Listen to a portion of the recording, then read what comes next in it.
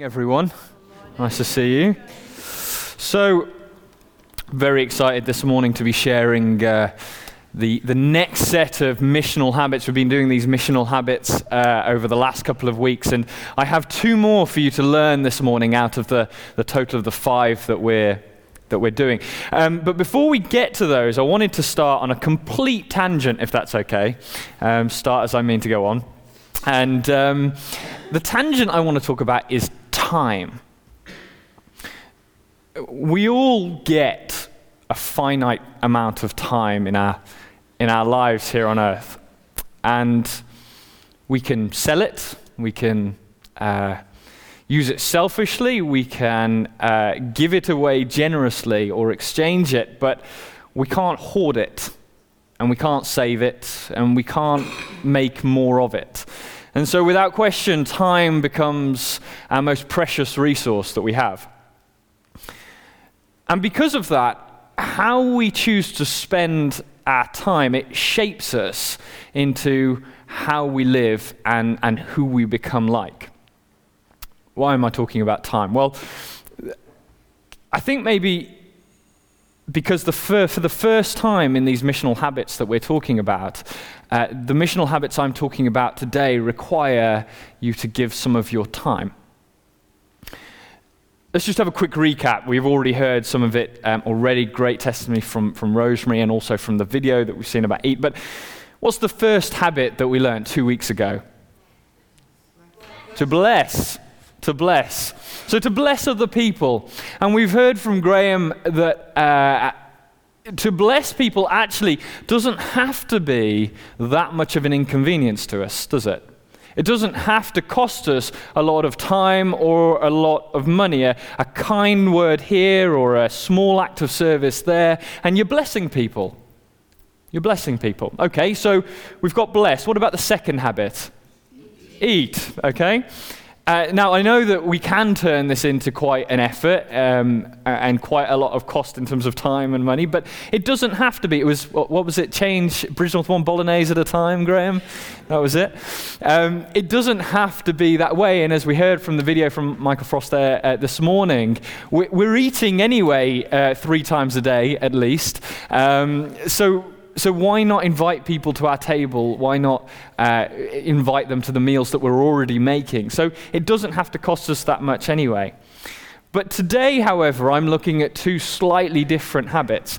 And the habits that I'm looking at today, they do require a commitment of time from you. And the habits we're looking at today are listen and learn. And I hope to be able to convince you today that it is a worthwhile endeavor giving up some of your time to invest in these habits. Because again, as I've already said, how we choose to spend our time shapes us into how we live and who we live like. So first of all, listen. And it's listen to the Holy Spirit. I just want to share a scripture with you from Mark chapter 1, verse 35. It says, very early in the morning, while it was still dark, Jesus got up, left the house, and went to a solitary place where he prayed. And I love the way that Mark details this scripture. Mark's gospel is quite a fast-paced gospel. It's the shortest of the 4, and it's often one that we encourage new believers or people who don't believe yet to read. It's a good gospel to start with. And yet here, Mark slows right down and draws out this detail of this way that Jesus starts his day. And it's written in the context of a previous day that was incredibly busy in Jesus' life. He had preached a sermon, cast out an evil spirit, he'd healed Peter's mother-in-law, and then he'd spent the evening healing more people and sending out more demons and evil spirits from people. What an exhausting day. I struggle with just one talk, and then I'm wiped out. Anyway, Jesus had this massively busy day, and so what does he do? He starts the day by going off to somewhere solitary to spend time alone praying with God. Jesus models for us the importance of spending time alone with God. And this is a critical element of a missional Christian's lifestyle. And we're looking specifically this morning at listening to the Holy Spirit. And I want to answer the question first, well, why? Why is that a missional habit? Why is that important? And I want to give you two primary reasons. First of all, it's rest for your souls.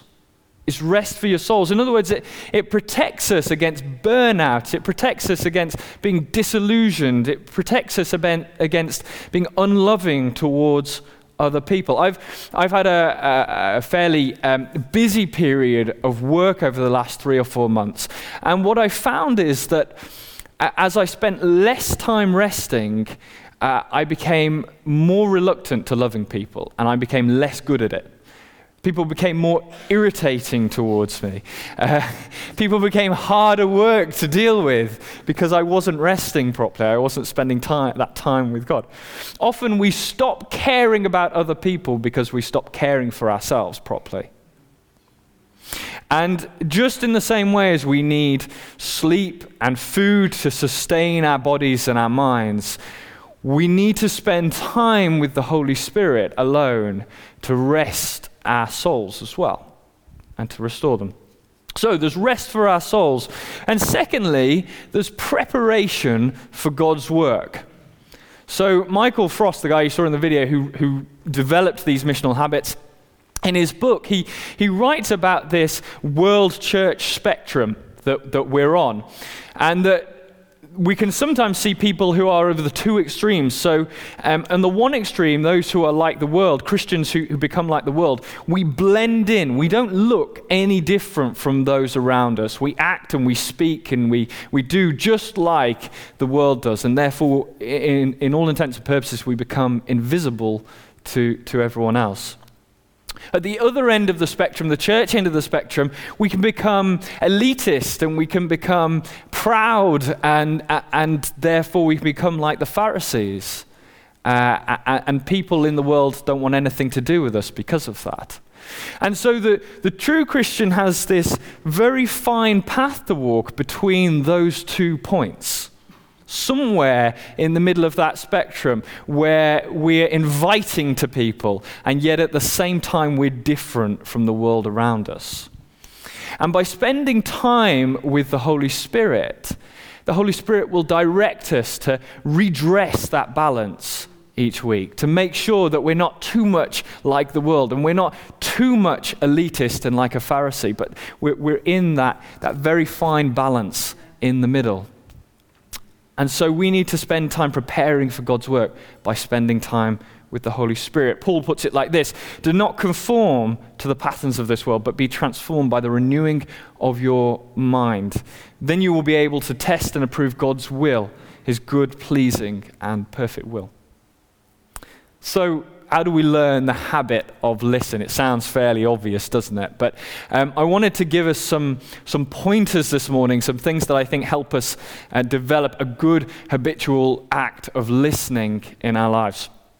And the first one is that we need to come to rest. We need to stop, basically.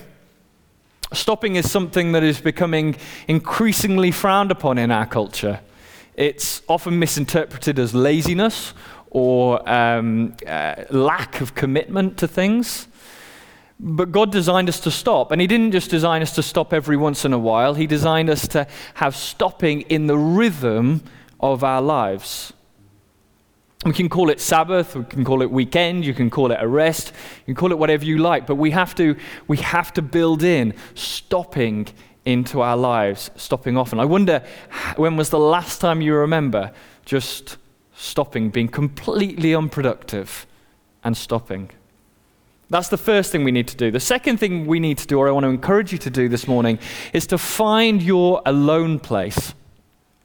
If you and I want to hear what the Holy Spirit has to say, we need to find an alone place. This is a place of privacy and solitude where we're without distraction, we're without other people, and we can spend time with the Holy Spirit privately.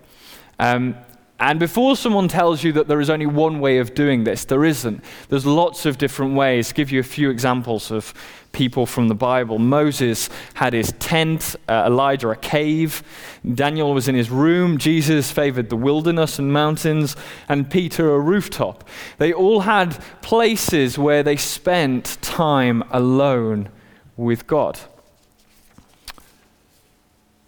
So I want to encourage you to find an alone place. Find a place that works for you, a place where you can be private with God, where you can turn your phone off and be away from other people.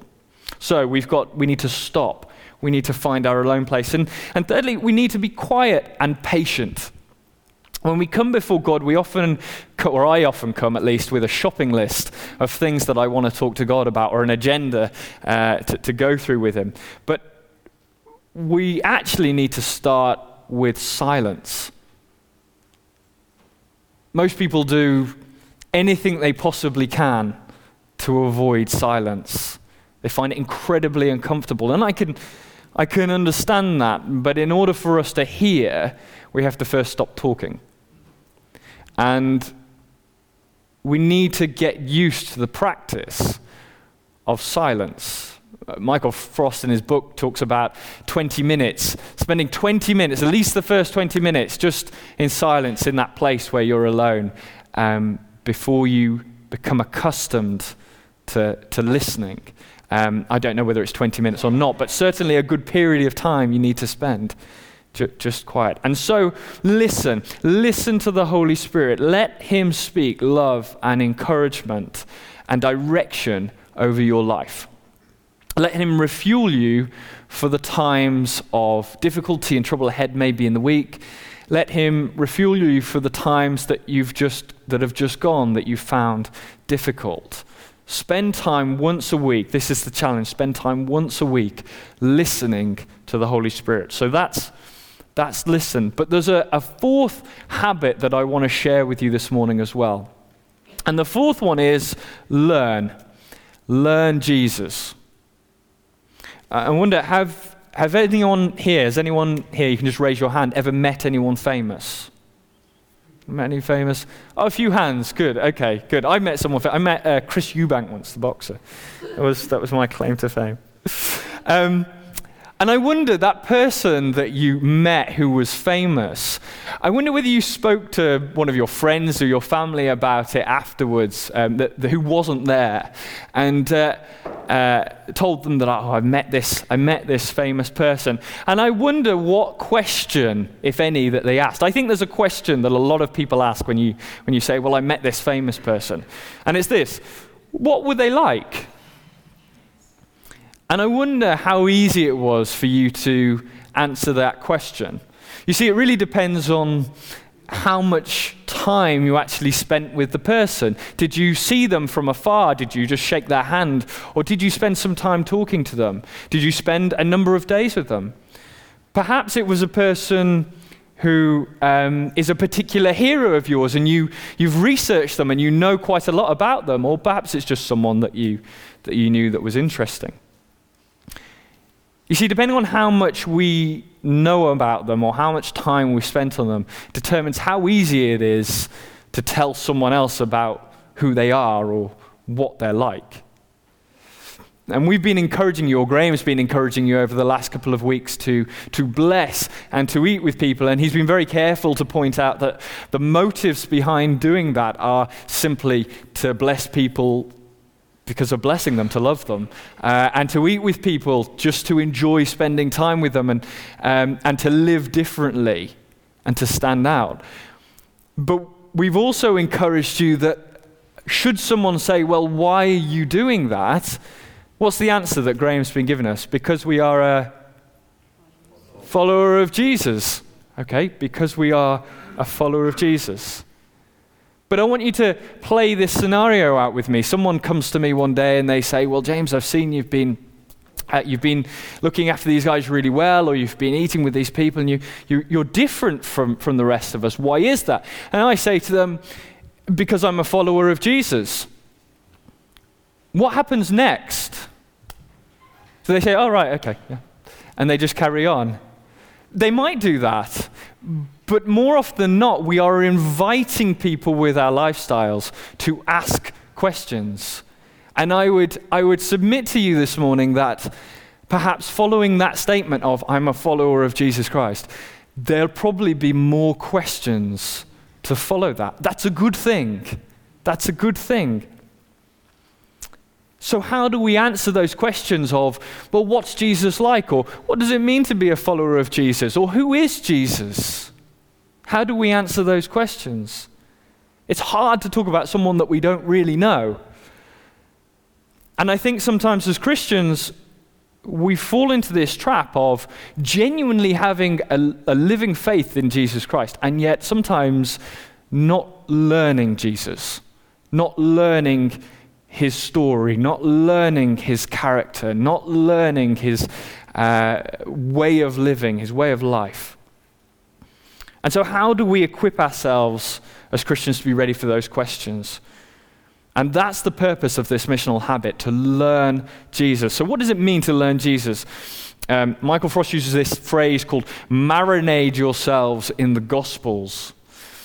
In other words, I want to encourage you this morning to learn who Jesus is through reading the Gospels, the 4 books in the Bible, Matthew, Mark, Luke, and John. The Gospels are the narrative and the story of Jesus' life. So if we want to know what Jesus was like, what he said, what he did, we want to know that detail, then they are the first place to go. And how do we do that? Well, we do that by spending time reading the Gospels again and again and again. I want to encourage you this morning, once a week, to spend some time reading a significant chunk of the Gospel, a Gospel, each week. You can choose which one it is. And I want to encourage you to repeat that cycle over and over again. When you get to the end of John, start back in Matthew again. To remind ourselves continuously of the character and the purpose of Jesus Christ. And don't just stop, if you want, at reading the Gospels. Watch films about Jesus. Listen to audiobooks about Jesus. There's plenty of options out there. But as Christians, we need to be continually feeding our minds about what Jesus is like. We find it completely acceptable in our society to quote lots of different famous people as we go through our lives. I want to encourage you, it's acceptable to quote Jesus to people. It's acceptable to quote what he said and what he did to people. So, listen to the Holy Spirit. Take time out each week to listen to the Holy Spirit. Take time out each week to read some of the Gospel on top of what you're reading with the Bible anyway. I started this morning talking about time, and I thought a lot about it over the past few months. And sometimes I've come to that place where I've said, I just don't have enough time. I just don't have enough time. But it isn't really true, is it? I mean, if you take one of my days or one of your days, or one of my weeks and one of your weeks in isolation, we have the same amount of time as one another. The difference is how we choose to spend it. How we choose to spend our time shapes us into how we want to live and who we want to be like. And we've been encouraging you, and we'll be continuing to encourage you this year to follow Jesus, to serve others, to live differently. And part of living differently sometimes means spending your time differently. So let me encourage you all this morning to set aside your time to listen to the Holy Spirit and to learn Jesus, and for those missional habits to transform the way you live your lives throughout the remainder of the week. Let me pray for you, and I'll hand back over.